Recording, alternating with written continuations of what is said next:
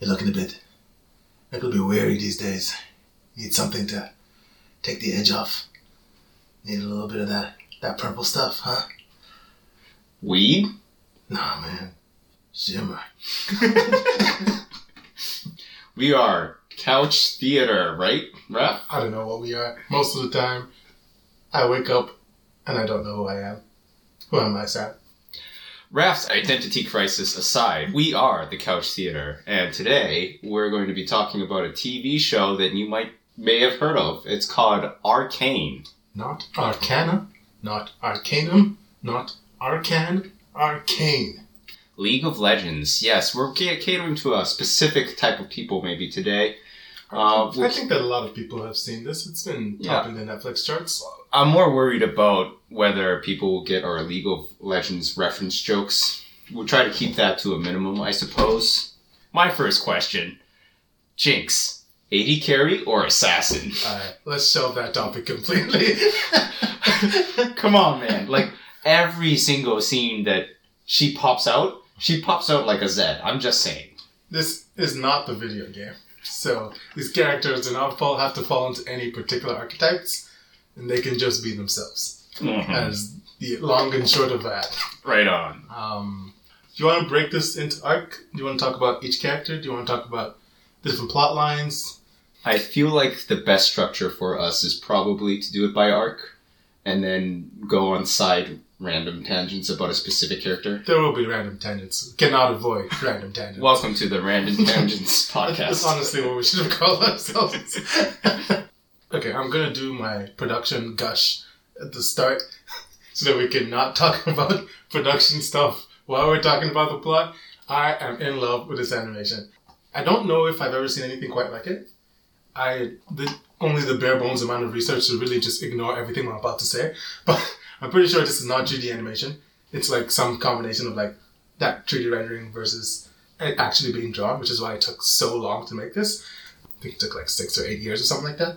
There were other problems, but it took so long partly because of how intensive the animation is, and it's got that, like, you know, you've seen the League cinematics, like they always have this, like, their specific brand of animation, and so a little bit of that, it's a bit different from that, and just, it's the little things, man. Like, my favorite moments in the show are the tiny micro expressions that the characters make. Anytime it happens, it's weird, but it actually completely throws me out of the show, and I have to, like, just pause and go back and look at it again and just be impressed that, like, you know, while Vi is talking to Milo, she's, like, bobbing her head and that, like, weird sassy thing people do, and the way her face is moving, I'm just like, who did this? Who did this? It's extremely impressive. I am quite impressed. Thoughts? It is good animation. I guess animation did not register for you at all? No, it definitely registered. I liked it. I just don't have anything to add. I thought the walking at times was a little bit funky. It threw me off because everybody feels like they're walking like they're the main character. Everyone's the main character in their own story. It's more of the attitude of the walking that I'm pointing out. But yeah. I mean, you have a bunch of, for all intents and purposes, very egotistical people. I guess so. Yeah. I mean, a lot of ego. It's a bit much when you have like 10 different characters all walking egotistical, but... Fair enough. Walking isn't something I actually noticed. I was more focused on like their facial expressions. I guess we could also talk about sound. This one did not have the Dune problem of being too loud. Probably partially because it's on my laptop instead of in a cinema. But while I liked the songs, I did think that it was a bit weird and sometimes off-putting when, like, that scene where suddenly Imagine Dragons is there and they're literally quote-unquote live performing, and I'm like, this is cool, but there was a story to tell. Why are you doing this? I guess minor gripes there, even though it was cool overall. Yeah, I have most of the songs now on my Spotify, but they were not necessarily the most applicable to certain scenes. Yeah, I mean... Not always. Especially when it was just like... Best example is like the episode, I want to say 7, The Boy Savior. It starts off with this like random rap thing, which again, cool, but also like, how is this relevant to what's happening in the story? And then in the Echo and Jinx fight, it's like very cool, but also like, Like the tone actually changed for a solid 30 seconds there. So you could do this thing. And then everything went back to normal. And again, sequence in and of itself, I have watched too many times. I'm like, this is so cool. But in terms of telling a story, I have to wonder if that was the best choice. Was it a story or was it marketing? The League of Legends music community is huge. There's huge money. We all know that Riot Games is just like a music video company masquerading as a video game company. Anyway, I'm done my gushing now. We can actually talk about the plot. Arc 1. Let's talk about Arc 1 first. I prefer to start with Act 2. Oh, really? The first episode was okay. I think that they were very smart to release this in 3 episode chunks. Because after the first episode, I probably would have watched it anyway because I play League of Legends. I like watching fantasy, so I would have kept going. But I could definitely, you get to the end of the first episode and they didn't really feel like there was a hook or a drive or anything pulling you to the next episode as opposed to episode 3. Oh my god. I need to see more. Yeah. I was pretty surprised with how mature the dialogue felt. Vander and Vi, the discussion was, with great power comes great responsibility kind of thing, or you are older than the other kids and stuff. But the way it was communicated through Vi and Vander seemed very seamless, and seemed very genuine. Like, it seemed like it was a natural discussion, but also deep discussion. The multiple ones with Vander and Vi, like, throughout the Arc 1 was good. Yeah. The world felt lived in. The characters felt like real people. You start and you immediately dropped into the scenario where they're trying to rob someone based off information they've gotten from the past, which already immediately you're like, this place has existed before this show started, and the conversations they're having are often, there's often subtext of things that have happened in the past that this is not necessarily showing you. So yeah, it definitely felt very robust. Yeah, and because the last discussion Vander and Vi really have is at the bridge, right? And they're discussing, Vi thinks they need to take action about what's going on, and Vander, is playing this game of deals, and he doesn't want things to escalate. And you think the story is going to go towards violence, right off the bat. But, Vander made some really interesting points that actually affected Vi personally. Like, he talks about her parents and stuff like that. Like, it felt like a very emotional scene that instead of just saying there's a right answer, it said that it's a complex answer, right? Yep. The life is not simple. No matter what you do in life, there's consequences. We'll talk more about that later, but and a lot of it too is he's gone through this before. He has literally done the thing that Vi is trying to do, and he's like, yo, this doesn't end well for anyone. So yeah. One thing I found I was doing a lot in the first arc was looking for Easter eggs. I thought when they mutated that rat, I thought that was Twitch. I remember you thinking that. And when I saw Mel, I was like, Nidalee? What? I don't know. I just assumed every character was going to be someone special. You really blew the show. I thought the mage that Jace saw when he was young. Yeah. First I was like, Bryce? And then he turned really big and became bigger than the world. And I was like, Aurelian Soul? You didn't have that problem. I did not have that problem at all. I think I sort of viewed it the same way I view their cinematics, right? Like, when they release a cinematic, I expect 1 or 2 characters at most. I expect them to try and focus and fully flesh out the story, because if you just put 120-some odd characters in this 9 episodes, you're going to have a lot of nonsense and nothing happening. Though, I kept looking for Singed, because they were kept doing Chemtech type stuff. I kept thinking Singed's going to be here, and it turned out he was there. Josh, our friend, who might be listening, hello Josh if you are. And his name may or may not be Josh. There's a lot of Joshes in this world. Keeping confidentiality. He was looking for Swain the entire time because of all the ravens that kept showing up.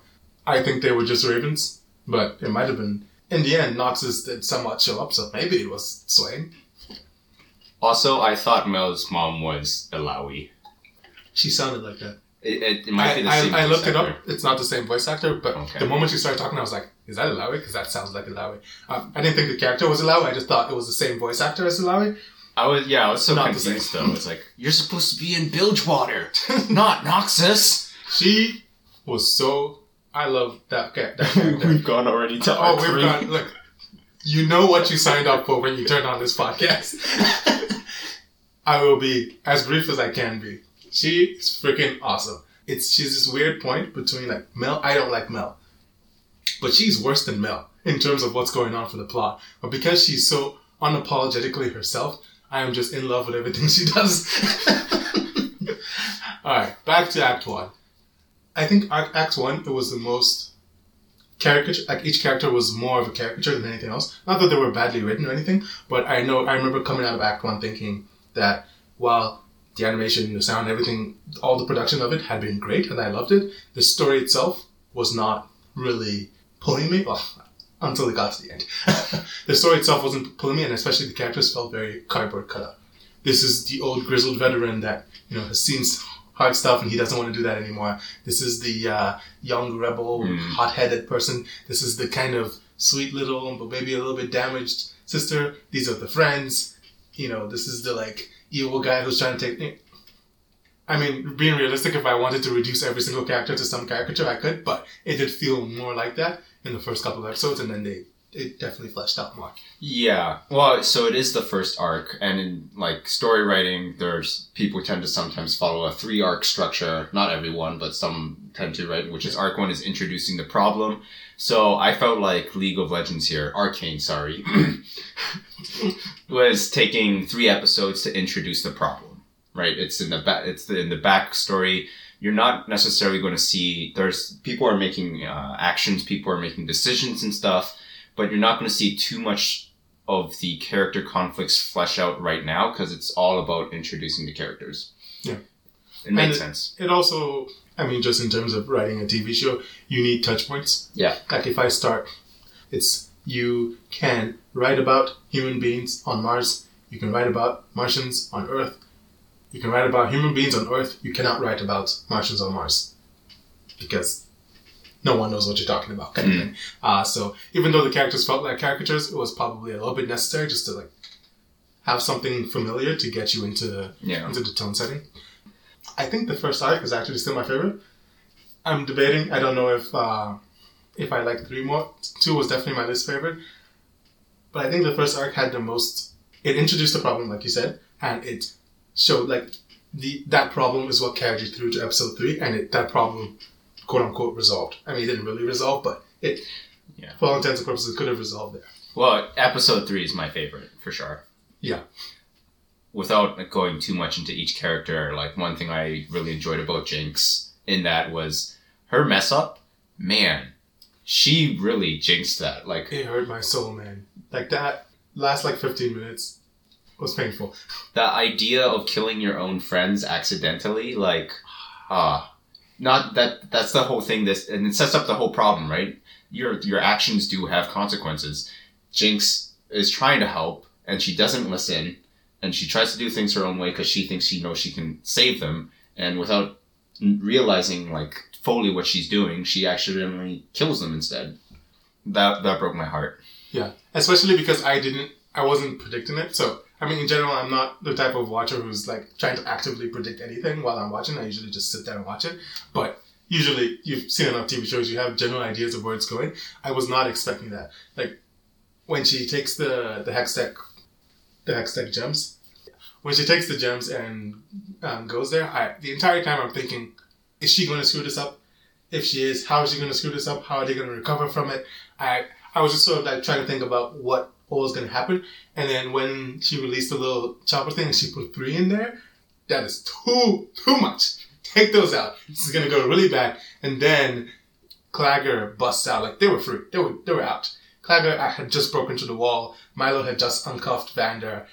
Vi was still holding the guy back. And right there, right before everything hit the fan, I was like, this is going to go so wrong. And then it went so wrong and it was so painful to watch. Oh, so painful. And then when she showed up with Vander dead, and it's just all the snot crying, not cute crying. This is some real ugly crying. And I felt so bad for both of them because I understand why Vi slaps her and walks away, But I'm also like, no, Vi, you can't do that. That's your sister. You can't.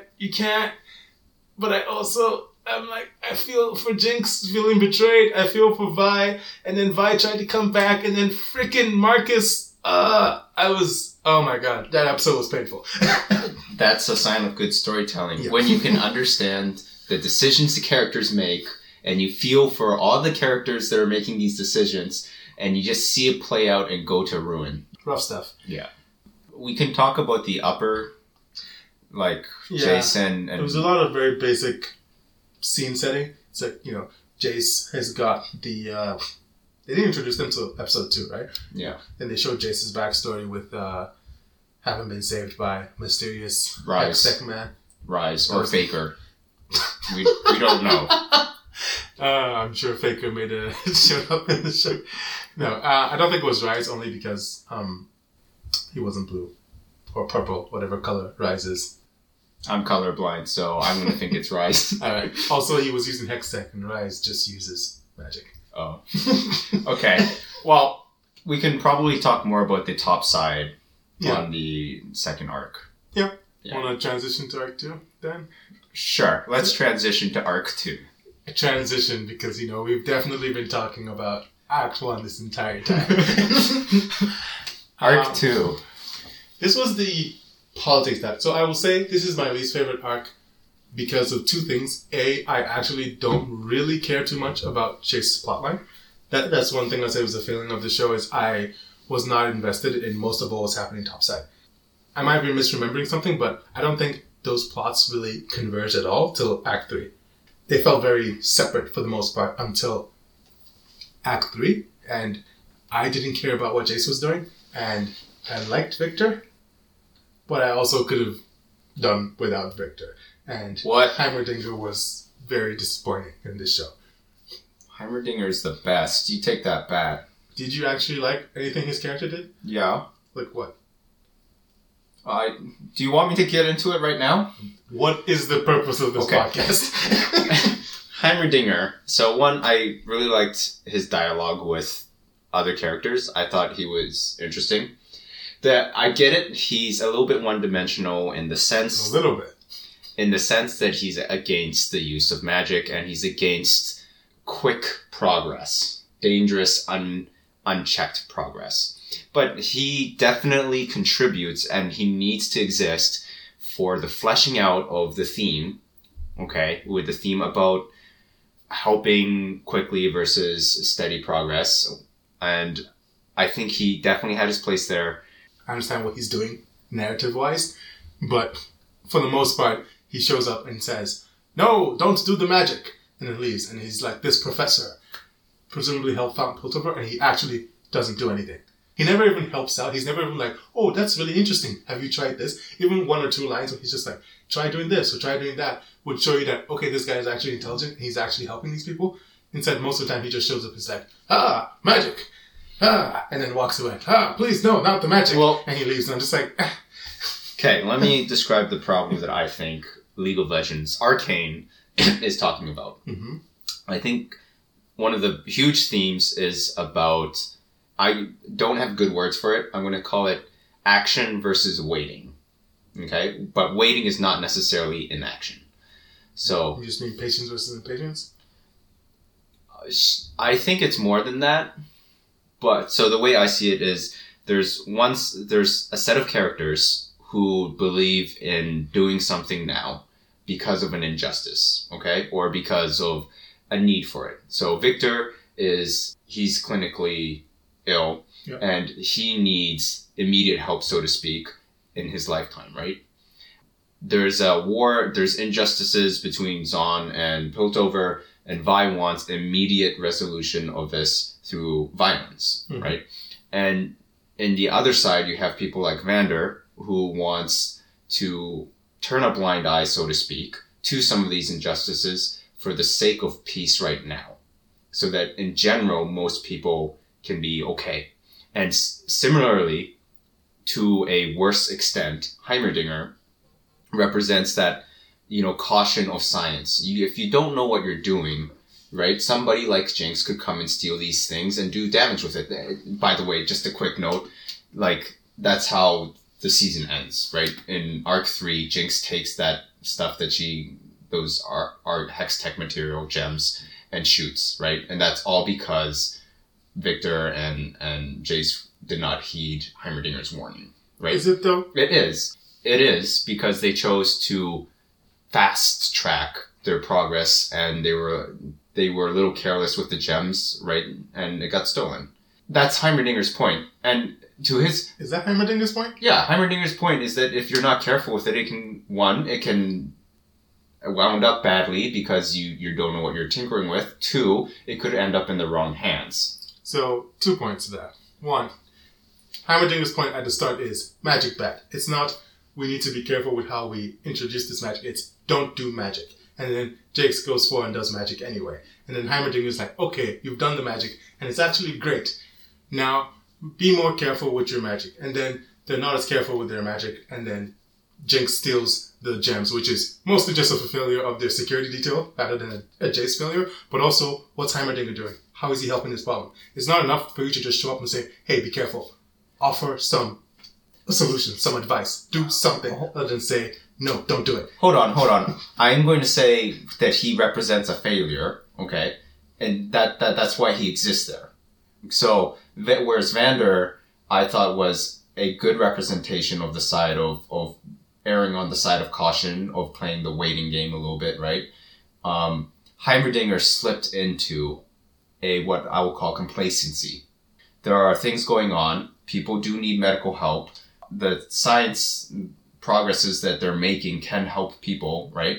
And he isn't realizing the injustices that currently exist, and he's come into a place of complacency. And that's the heating against him. So, whereas, Jace and Victor were too fast, we also see that Heimerdinger slipped into complacency of not recognizing the real troubles that existed in today right now, right? And for the record, I think the reason why he viewed magic as bad, if we go over the episode again, I'm pretty sure it was because he was afraid it's too much power. He was afraid of the power that people... He's afraid of the Rune Wars. Yeah. Which is like League of Legends lore. Magic, brand, rise, all this stuff. Magic bad. Like, that's what he's afraid of. But that's context I have before the show. In the show, it's like in the first act, he's completely flat. He just says magic bad, doesn't really give a good explanation. I need to kind of reach to understand what you're talking about. You're not actually presenting it to me. But they show visuals of like something that happened in the past. Yeah, right? but like you gotta communicate, man. You can't just say magic bad and people be like, well, this great things happen. You have to communicate. You have to say why it's bad. And that's what his character is failing to do the entire time. Explain anything to anyone. He's just showing up and saying magic bad. No, he explained it. He explained that... When? I'm pretty sure he explained it in the first arc that there was... it's too much power. And in the second arc, I remember on Progress, I think it's the episode Progress Day, I remember him saying to Victor and Jace that this could end up in the wrong hands if we're not careful. So, in terms of the first arc, he shows up and he tells Jace that magic can be controlled, can be harnessed by science. It's, wild, too much. Don't try. He doesn't even say it's bad if you have this much power. He just says flat out, this cannot be done. And then he walks away. He does not provide any more context than that. That's the first discussion. And then in the second arc, in Progress Day, they've made the little laser etching thing and Vi's future gauntlets. I think they're called the Atlas gauntlets. And he shows up and he's like, hey, these things are great, but also kind of dangerous. Good point. I would counterpoint that. Where have you been while they've been developing this Heimerdinger? He's busy. He's doing what?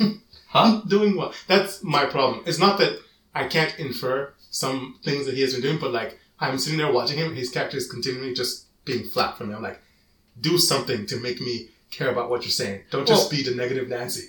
Well, I think the two things that I would argue back up against that was that Heimer has taken on a role of more overseeing things, right? Because he is the founder. He has a lot of stuff to do. We don't see it all, but clearly he comes in and he tries to give a person a report, or he tries to tell them how they're doing, right? And then goes on and manages something else. Yeah. And Heimerdinger has to exist for this to flesh out in a more complex way because, again, you're right, he has become complacent. Because of all the, like, work that's required for him to run Piltover, he's become in a place where he's a little bit oblivious to certain things that are happening, and he's not acting. Yeah, he needs to exist for that to play for this theme to play out, though. I'll do two things, and then we can wrap this up, so we don't spend an hour talking about Heimerdinger. I would contrast him to Vander, who I also think I do not agree with Vander's inaction, but I understand his inaction. They gave me just a little bit from the prologue, a little bit seeing his coordination with the enforcers, and without too much, I understand where he's coming from. I don't agree with him, but I understand it, I get it. And that's what's missing for Heimerdinger for me. It's that I'm being told things, but I'm not seeing it. I'm not seeing him be the character that the plot's trying to tell me he is. That's my problem with it. Second thing, take Heimerdinger out of this story. Just pull him out. Do you think Act 1 and Act 2 did not play out the exact same way? I haven't actually done this thought experiment now, but I'm just thinking about it now. I think the plot plays out the same way. It does definitely not. Walk me through it. Jace is experimenting. Uh-huh. They steal the gems, and that's what gets him basically in front of the council. Regardless of whether or not Heimerdinger shows up to tell him, don't do magic, he's going up in front of the council. What we're missing there is the context of this might be dangerous, but I think the show is telling us this might be dangerous in a lot of other ways. Like when Victor releases the thing and does the etching of the metal with his laser thing, I look at that and I'm here like, that's dangerous. That is extremely dangerous. I don't need a character telling me magic bad to understand that's dangerous. Yeah, but so the two things I would say is Jace's emotional complexity is mostly produced from Heimerdinger. Oh.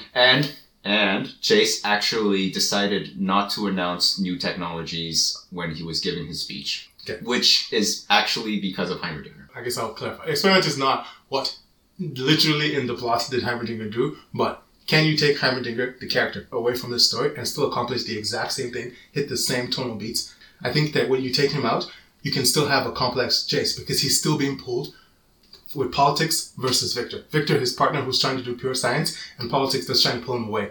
You can still have Victor talking about releasing all these things immediately and him have a moment to be like, this is kind of dangerous. You can do that without Heimerdinger. That you can 100% hit that same beat without Heimerdinger. No, because politics would agree and did agree with advancing technology faster. Yes, I'm saying the character of Jace would actually be better if you didn't just have people talking at him constantly. You can have the character realize something and be like, this is kind of dangerous, and pull back. You don't need Heimerdinger there. The character of Heimerdinger is not necessary to achieve the same character beat with Jace. You can certainly have conflict, but it is amplified through Heimerdinger. I think he barely does any amplification. Alright, we will move on. Let us know in the comments, who do you agree with? Raph or Sam? Blah. Anyway, what else do you want to talk about? Because we managed to talk for 32 minutes about not the main characters of this show. Arc 2. What else happened in Arc 2? Caitlyn was alright. Caitlyn was very alright. I liked her in Act 3. Act 2, she was no toast. Well, yeah, because I didn't think she fit into the themes that were or problems that were being brought up. Well, less so in Act 3, I guess, but more so in Act 2, because, like, whereas everyone's more dealing with, like, this issue about how does Zaun exist with Piltover, what actions need to be taken, or we're dealing with science and we're seeing, like, what actions need to be taken, at what pace do we go.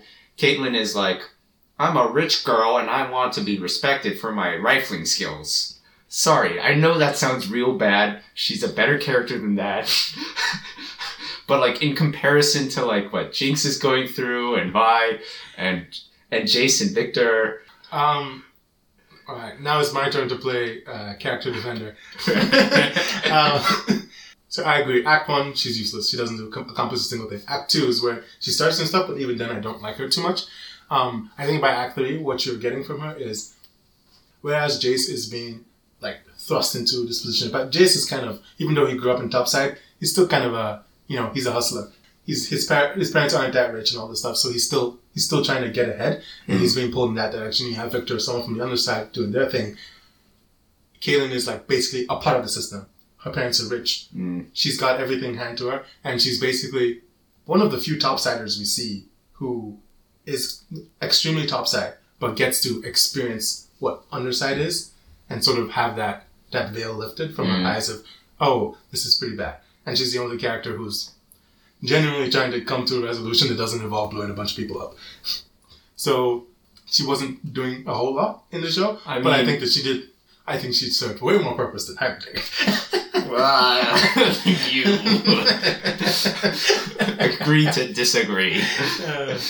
You're right. She definitely shows a purpose, and she shows that rich people are not bad. Yeah, I will agree with that. But it's just her own personal character development is about. I'll say this. I want to be respected. I'll say this about Act 2. Act 2 was the one where I felt like things were poorly paced the most. So Jace becomes part of the council. He becomes head of the council. He unleashes a bunch of decrees.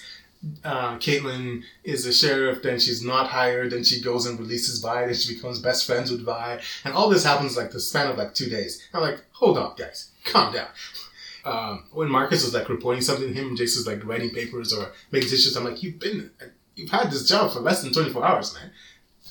It didn't even need to be that. Like, he could have just said, and a week has passed, and this thing, that. I'm like, there's no reason why this needed to happen the next day. You really could have stretched that plot out without, unless I'm forgetting something, without damaging anything else.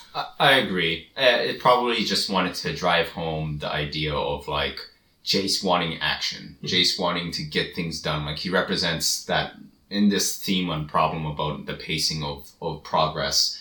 He's the one who wants to advance progress as much as possible. He's willing to make that change. He's that young-spirited person. Vice kind of represents him in the underworld. One thing I liked was the relationship between Jinx and Silco. Did you like that? I found watching that extremely uncomfortable. Because it was walking a line. When she like jumps on his lap and stuff, I'm like, you guys are walking a line right now, and I don't know if you're going to cross it, and it's making me very uncomfortable right now. Okay, yeah. Well, that aside, I like that he had control over her, because she's damaged. She's not in a great place. You can see his control over her, but at the same time, you see that he cares for her. And as it plays out, you see Jinx taking more control, at least over him. Not emotionally, but taking control and power, trying to, through violence and stuff. I kind of felt that it was mostly just, like, Act 2 and Act 3 was him just losing control of Jinx. I didn't think, like, she gained any more respect from him or anything like that. I just felt like, at the start of Act 2, he probably, at that point, would have done anything for Jinx anyway. Like, he had already reached that point in their relationship. But just Jinx was more under control. And then Vi gets released and all this stuff that's happening, and she just unravels more and more. He has less and less control over her. Yeah.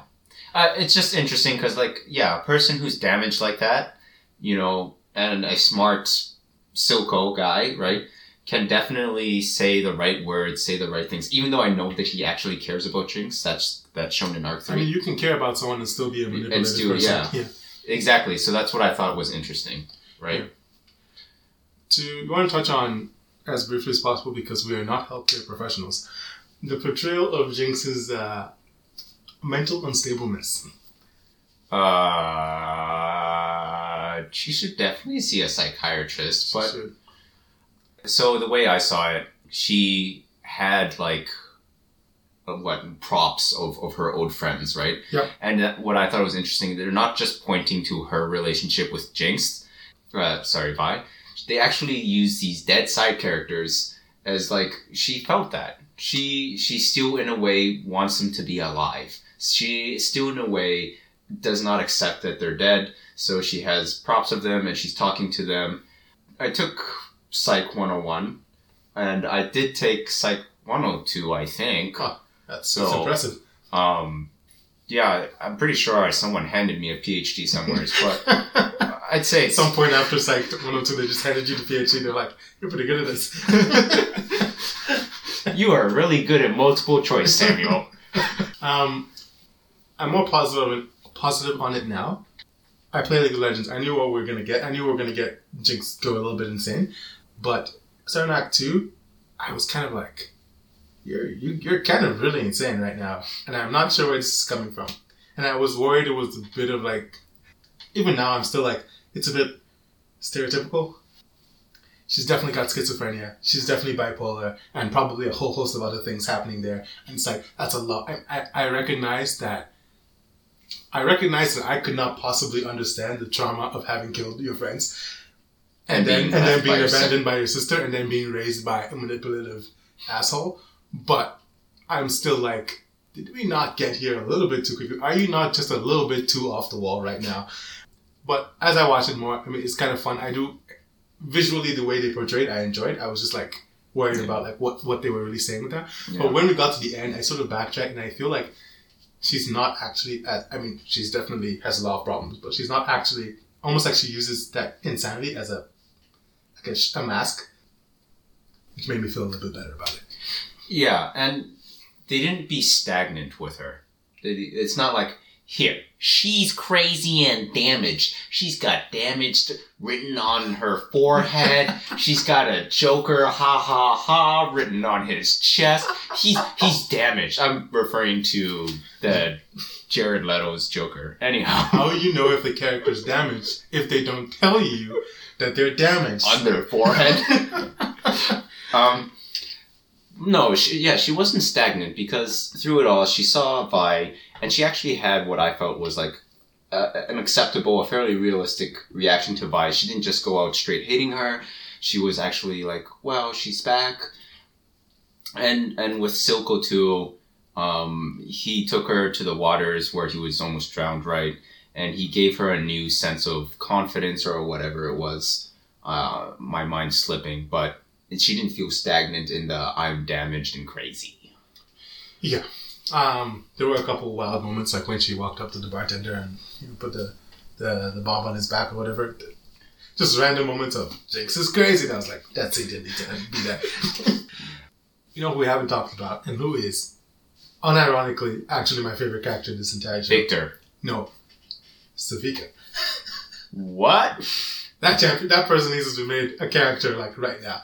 Did you not love Savika? I did. She's just, again, I am a big fan of people who are just unapologetically themselves. They're just, this is what I'm about, and I'm extremely competent at it. I don't know. She's awesome. End of story. That's all I have to say. Yeah, they teased her in the third episode at the end of Arc 1, and he's like, Silco's like, no, don't do anything yet. Mm-hmm. And then in Arc 2, she was good. Arc 3, I think it was when she decided not to kill Silco, or like when she like killed the other bad guys. I don't know what to call that. Backstabbing. The Cam Barons, it was definitely a front slice. Double cross. Yeah. That made her really interesting to me. Yeah. I appreciate that she was not an idiot, and when he started like trying to bait her to betray him, she was like immediately like, is this your play? Like, you're playing against my ego? Like, I appreciate that we didn't have to go through that very cliche trait. Oh, he's going to tell her something that was definitely obvious the entire time, and she's going to start doubting. I also, actually, what I really loved about that scene was when she, even though Silco's the entire time talking about loyalty and whatever, when she slices Silco's face, like the way he crouches down and how terrified he looks, it's like, he talks a big game, but like in that moment, he actually did not know if he was about to die, and he was terrified to die.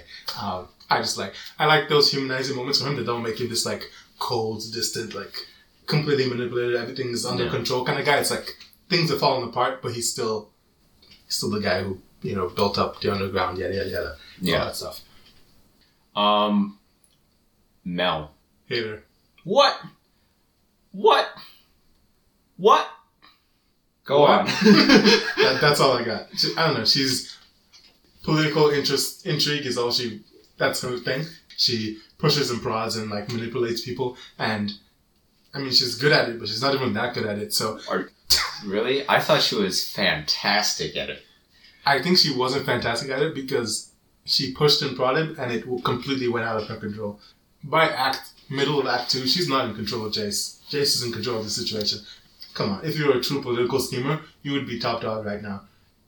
Well, she doesn't seek That's the thing. I She's know. not a schemer. We're not But talking she's- about Act 3 yet. Remember, this is the Act 2. I just thought it was really good because without being antagonizing, without being pushy and stuff, she was able to get her viewpoint across, and she was able to get people to accept her viewpoint with understanding who she's talking to, right? Very little things, like when she needs to buy time for Victor and Jason, the first arc, to do their experiment. There's a guard coming by.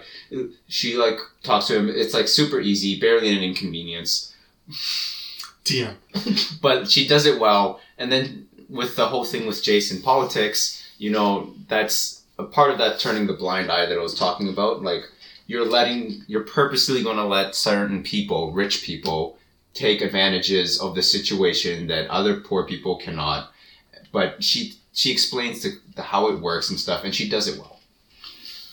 You're not wrong. I just don't like Mel. Okay. Though, her face, the little sparkle things on her face with the hair stuff, looks very good. Okay. I like that character design. I just don't like the character. Okay. Arc 3? Yep, Arc 3. Oh, wait. We didn't even talk about the Fireflies or Echo. I mean, I saw them and I was like, that's Echo. Okay. That was really the end of the story. One little thing. I'm not going to talk about the arc because it was like, fine. But did they mess up Echo's ult with Jinx? Don't think he actually has the Time Winder yet.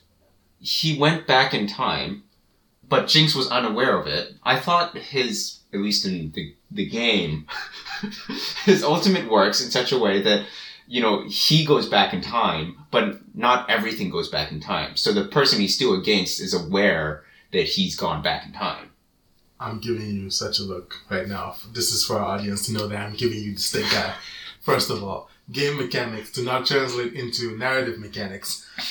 If you watch any of the Echo cinematic trailers, especially seconds, you will know that he's literally turning time back. Oh, yeah. He's the only one who remembers what happens. Okay, I remember when he that turns now. time back. I remember that now. What would that wouldn't even make any sense. He goes back in time and you know that he went back. Like, what does that accomplish? Then you learned the exact same thing he just learned, so he doesn't gain anything from this. Oh, it would be OP. No, it would be terrible. This is the worst tower. I fought you, you won, so I reversed time. You now have the knowledge of how you beat me. I have the knowledge of how I lost to you. Let's fight again? What? In League of Legends, it's really good. Quite OP, if you ask me. It's whatever. Getting back to Arcane, the story. That's why that fight's weird.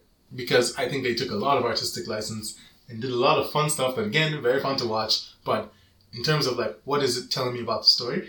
I would be curious to hear from people who have not played League. What do they think is happening? Because there's things that are happening paralleling when they were kids playing this game versus now. But they're doing a time thing, which to a League person would be like, oh, did he just chrono break? But no, because he doesn't have the device. Like, he doesn't have it, right? So it's just a weird... You have the stopwatch. I have stopwatches. They don't take you back in time. You have a bad stopwatch. I mean, maybe I'm wrong, and he does in fact have it, but I think that if he had the chrono break thing, he would have been using it a lot more than just that one moment. It's like the stopwatch you get before Zanya's. Once you use it once, it breaks.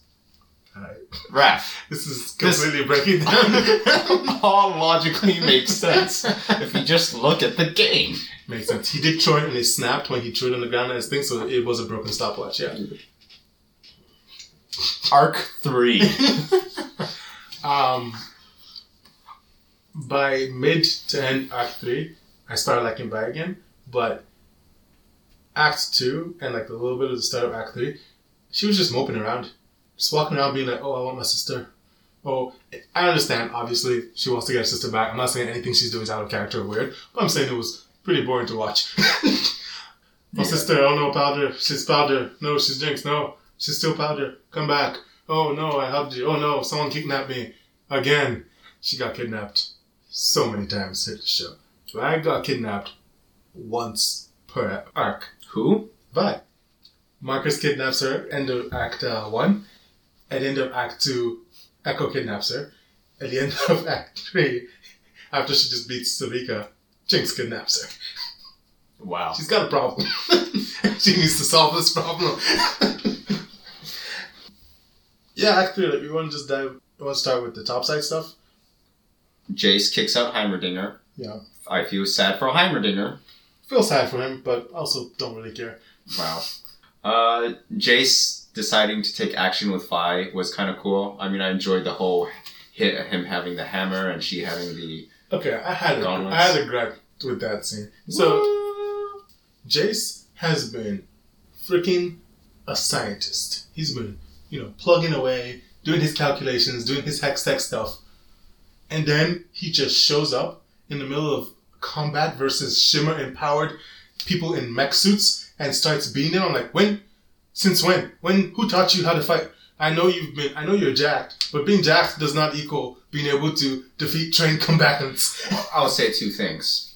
He comes from a family of people who use hammers, right? So he comes from a family that, and you see him actually being a blacksmith there for a while. Like, he does do stuff. I'm not saying he's not physically fit. I'm saying there's a difference between being physically fit and being able to fight people who are doped out. And my immediate reaction when I saw Vi and Jace about to go into a fight was Vi has more experience, but Jace just has this overpowered weapon right now. Right? That's the idea. Like, so a lot of what he did was just because his hammer is super powerful. I mean, when he switches into what's the mode? Oh my god, hammer form and what form? I forget. Oh my god. Oh, it's not like I didn't literally play Jace yesterday. He should have used the gate thing though. Acceleration gate. Yeah. Acceleration gate to improve his. Seemed like he was using it. The Q was pretty big. Moving on. When he switches to that form and starts blasting away, great stuff. But it's the in hammer mode when first of all, these guys just blitz out and take out his entirety of his enforcer people within there. And then they start attacking him and he's dodging their swipes, hitting them with a hammer. I'm like, what do you mean? What do you mean? Who taught you how to fight? Who taught you how to fight better than all your guards? Get out of here. Yeah. That was just this is the character from the game moment. That was cool. But I was narratively, you guys have not earned this. You have not actually earned Jace doing this. Yeah, I feel like at that fight, Vi would have won if they did fight. I guess probably, yeah. Narratively speaking, like you said. Yeah. Even though he has the advantage of having that super loaded hammer. Yeah. Also, something really quick that I thought, again, was part of the pacing issues was Mel talks about countermeasures and then very quickly after, he has this hammer. Which tells me, did you have the schematics for this massive weapon this entire time? I guess so. It seemed to come out of nowhere to me. What? He comes from a family of hammers. Yes, they make collapsible pocket wrenches to turn that into a super weapon that shoots out blasts. It seems like you definitely had to have thought about this before. You definitely had to have been planning this for a while. I liked it. I liked it. Just didn't think it made a lot of sense. We can move on from that. He kills a child. Yeah, I really appreciated how that played out. Because when... Sorry. I was about to... I really appreciate when children die. Yeah. I thought you were about to say, I really appreciate how Arcane just kills children. It's just what I look for when I consume media, When he goes down and he's, understandably feeling regretful. He's like, we've crossed the line. I don't want to do this anymore. Not realizing how dangerous this can be. And Vi comes in and she's like, this is nothing. At first, I was like, whoa, Vi, there's a dead child there. Can you be a little bit sympathetic? But then she keeps talking. I'm like, actually, you're making a lot of sense. One dead kid is like, yeah, kids are dying every day in the underground. Like, this is not a new thing at all. And just because you finally saw one die by your hand, they've been dying indirectly by your hand anyway. I was like, you know what, Vi? Good job. You talked the good. You talked the good. You talked the good. It's another one of those scenarios where I felt like I understood both point of views. I understand both what they're going through and both of their decisions. And it's just sad that they don't align. Yeah. We need to definitely talk about more or less the last scene because that's the accumulation of all the characters. Yeah. Right before that, let's talk about Victor. Okay. I love Victor. And I prefer whatever he's doing to whatever Jace is doing. I really appreciate that he's dying, but in his head, it's not about him. It's about getting stuff done so that he can help people like him. And that great line he says, in the pursuit of greatness, we forgot to do good. Where he just gets, he goes to see Sage. He just gets a little bit corrupted and starts using the gemstone for some unsavory things.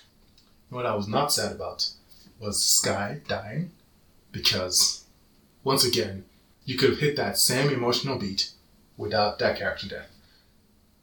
Because that character showed up, I think the episode before, or 2 episodes before, and was like, I think Victor is cute, and then walked away, and I was like, okay, that was random. And then showed up again, was like, I still think Victor is cute. Oh no, Victor, what are you doing? Now I'm dead. I'm just like, what the hell is that? What was the point of that? Yeah. You could have had him regret this without just having this random person die. So I saw a poll on YouTube, and by far, people's favorite character was Victor. Really? Yeah. Interesting. I can see it though. It is, because, and I don't know why there's hate against Jace, because I understand that he's put into a difficult situation, and if you understand the themes and problems that are coming out, like, the man is put into a position where he's going to make decisions you don't like. That's the life of politics, in a way, even if you care. You like Jace? I like Jace. Are you sure you don't just like playing Jace? He's not my main. Jace in this show is extremely, to me anyway, he's an extremely unlikable person. Because he waffles, that's the thing. He waffles his way to the top by just being pulled left, right, and center by other people's opinions. It's like he doesn't have a thought in his own head. And the entire time he keeps looking for shortcuts and a short way out. I'm being maybe a little bit too harsh, but... Yes. He had Arcane, so the gems. He was working on it. I'm not saying I'm saying narratively. He hasn't figured out the Arcane stuff, the Hextech stuff. So actually, let's start. We can try and do this quickly. We start off, he's doing magic stuff. Hammer says no. Then he goes and he's like, no, I'll do it. And we're like, okay, that's some character. You're a little bit rebellious. But then he's like, oh no, it didn't work out for me. What can I do? And Victor shows up and he's like, that's what we'll do. And he's like, okay, let's do it. And he does it. And then they make some Hextech stuff. And then we go to the next arc where Mel just politically makes him on the council. Like, that's all Mel's plate. That has nothing to do with him. Mel put him in that position. Why is irrelevant, but she put him in that position. Now he's here. And what does he do? Continues to waffle. Hammer's like, don't put anything on progress there because this is not safe yet. Victor's like, let's do it. He picks one of them. He's like, actually no. And then later on, he still goes forward with just making some reckless choices. Then stuff gets stolen and he's like, he backtracks. Then even when he gets Act 3, like, he's feeling bad. Oh, do we split? Do we not split? Vi shows up. She's like, let's go kill some people. He goes, he kills the people. He's like, I don't like this. Like, he's just back and forth. And like, it's like, Vi suggests something, he does it. Victor suggests something, he does it. Heimer suggests that. Melton. People just keep suggesting some stuff to him, and he just keeps being influenced. And he rarely feels like he's making a choice on his own. And when he actually does, is by the end, he kills the kid, and he's like, this is dumb. I don't like any of this. And he's like, you know what's a great idea? Let me send a letter to Silco without consulting any of the council, and I'm going to broker a peace with Silco where we split Zorn and Peltover, and then I'll go let the council know. Which, A, is not a nice thing to do. No. Because this is the council, you're supposed to communicate them. You cannot just make these kind of sweeping statements without them. But also, B, that is terrible. Like, putting Silco in charge of Zorn is not good for anyone. So he's basically just given up, and he's like, I can't fix this problem, so just cut off. Just split it up, and I'll go do my own thing. The entire time, I'm just like, I do not like this person. Like, I can feel bad for, being put in tough situations, but at the end of the day, like, I feel like you don't really have a good bone in your body. So you said waffle, but the interesting thing is, yes, he is told a lot of different things, but the interesting thing about it is, at the end of the day, he has to make a decision, because there are conflicting things being told to him, right? Like, a small example is, Heimerdinger says, don't announce new technology, and Victor's like, we need to, continue our pursuits in science, right? He hears both, and at the end of the day, he's the person on the podium there, and he needs to say what's going to happen. He does make a decision. Yeah.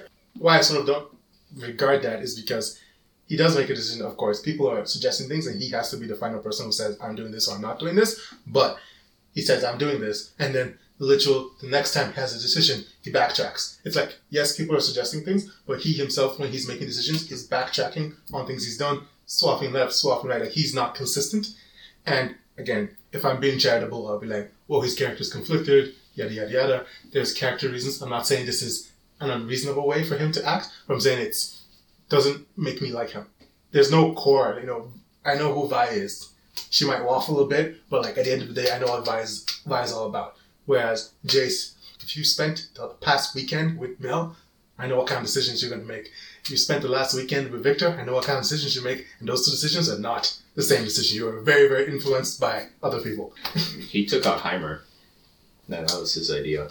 Good job. You took out Heimer. See how it worked out for you. Part of him is finding that identity, and that's why I think he's interesting, because the theme is most prevalent. The complexity of the theme is most prevalent in him, because he's put into a place of power, and he's young, and so he's not sure what to do, and you're seeing that no matter what choice you make, whether you decide to play the slow game, whether you decide to play the fast game, whether you decide to use violence, whether you decide to use contracts, no matter what you choose, something bad is going to happen. You can't stop life. There isn't a perfect solution that just ends everything and people just have peace. No matter what you do, a child is going to die.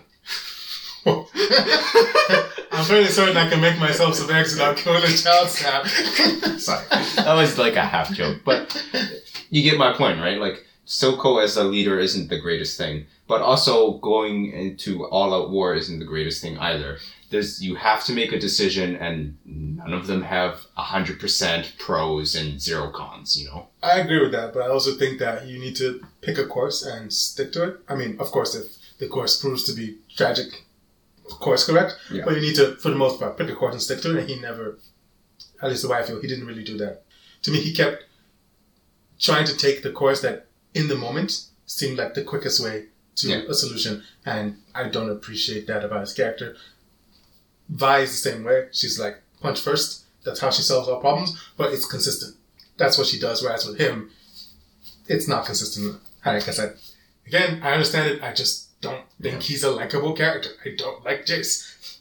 But apparently I'm wrong, because you like Jace. So he might not be my favorite, but that's my confidential... Not confident. What's the word when you... like people don't like your opinion or your opinion. Controversial? Controversial opinion. We did it eventually. Cut. That is my controversial opinion. Victor. I like Victor. I don't think there's too much else to say. He's got an interesting conflict. The entire time he's got a noble goal. Immediately, even it sets up at the start where he says, if you're going to make integrated innovations, you don't ask for permission, you ask for forgiveness. And that sort of sets up he's doing a lot of things for good reasons, but at the end of the day, he does make some questionable choices. And, leads into killing someone and not being in a great place. And he's kind of getting more desperate as the show goes on. I don't know. I enjoyed his character, but I don't have a ton to say about his overall themes. Want to talk about that final scene? Let's talk about that final scene. Is there anything to say about that final scene? It was pretty whatever.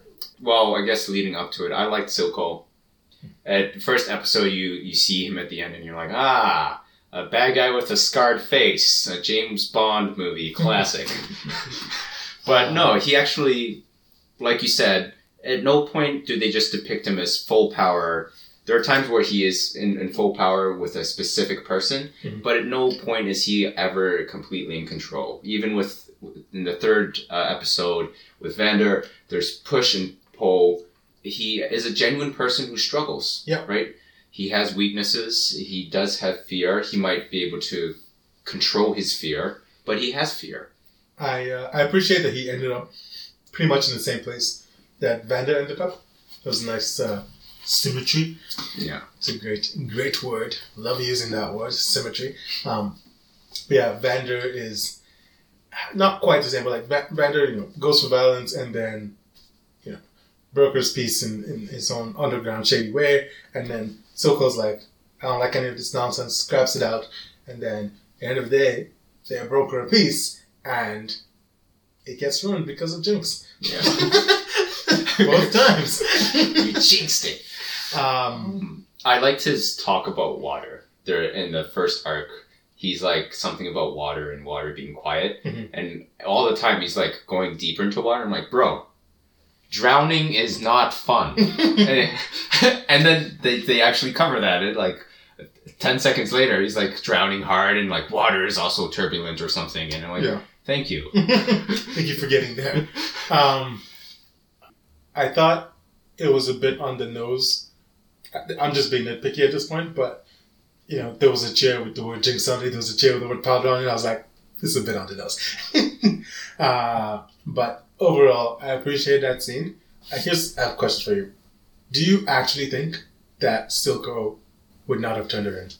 I know he says that as he's dying and stuff, but part of me thinks, wouldn't you have though? I think it's similar to Savika. It seems like there's a point in which, you know, they might make that decision, but they don't. It's weird because they also show him catching a gun. Like, right before Jinx shoots him, he's like trying to reach for a gun. Yeah, he's trying to shoot Vi. He's trying to shoot Vi and shut her up. Yeah, because Vi is like, remember Mama, remember this person. Okay, for a while there, I was wondering, like, is he trying to get the gun to shoot Jinx? But by the end, I'm convinced that he wholeheartedly, even though he's manipulative towards her and stuff and controlling, he saw her as a daughter. And even though she's crazy and stuff, he saw her as somebody who is not broken, which can have bad effects, to be honest, if you see a broken person is not broken, but, you know. Yeah.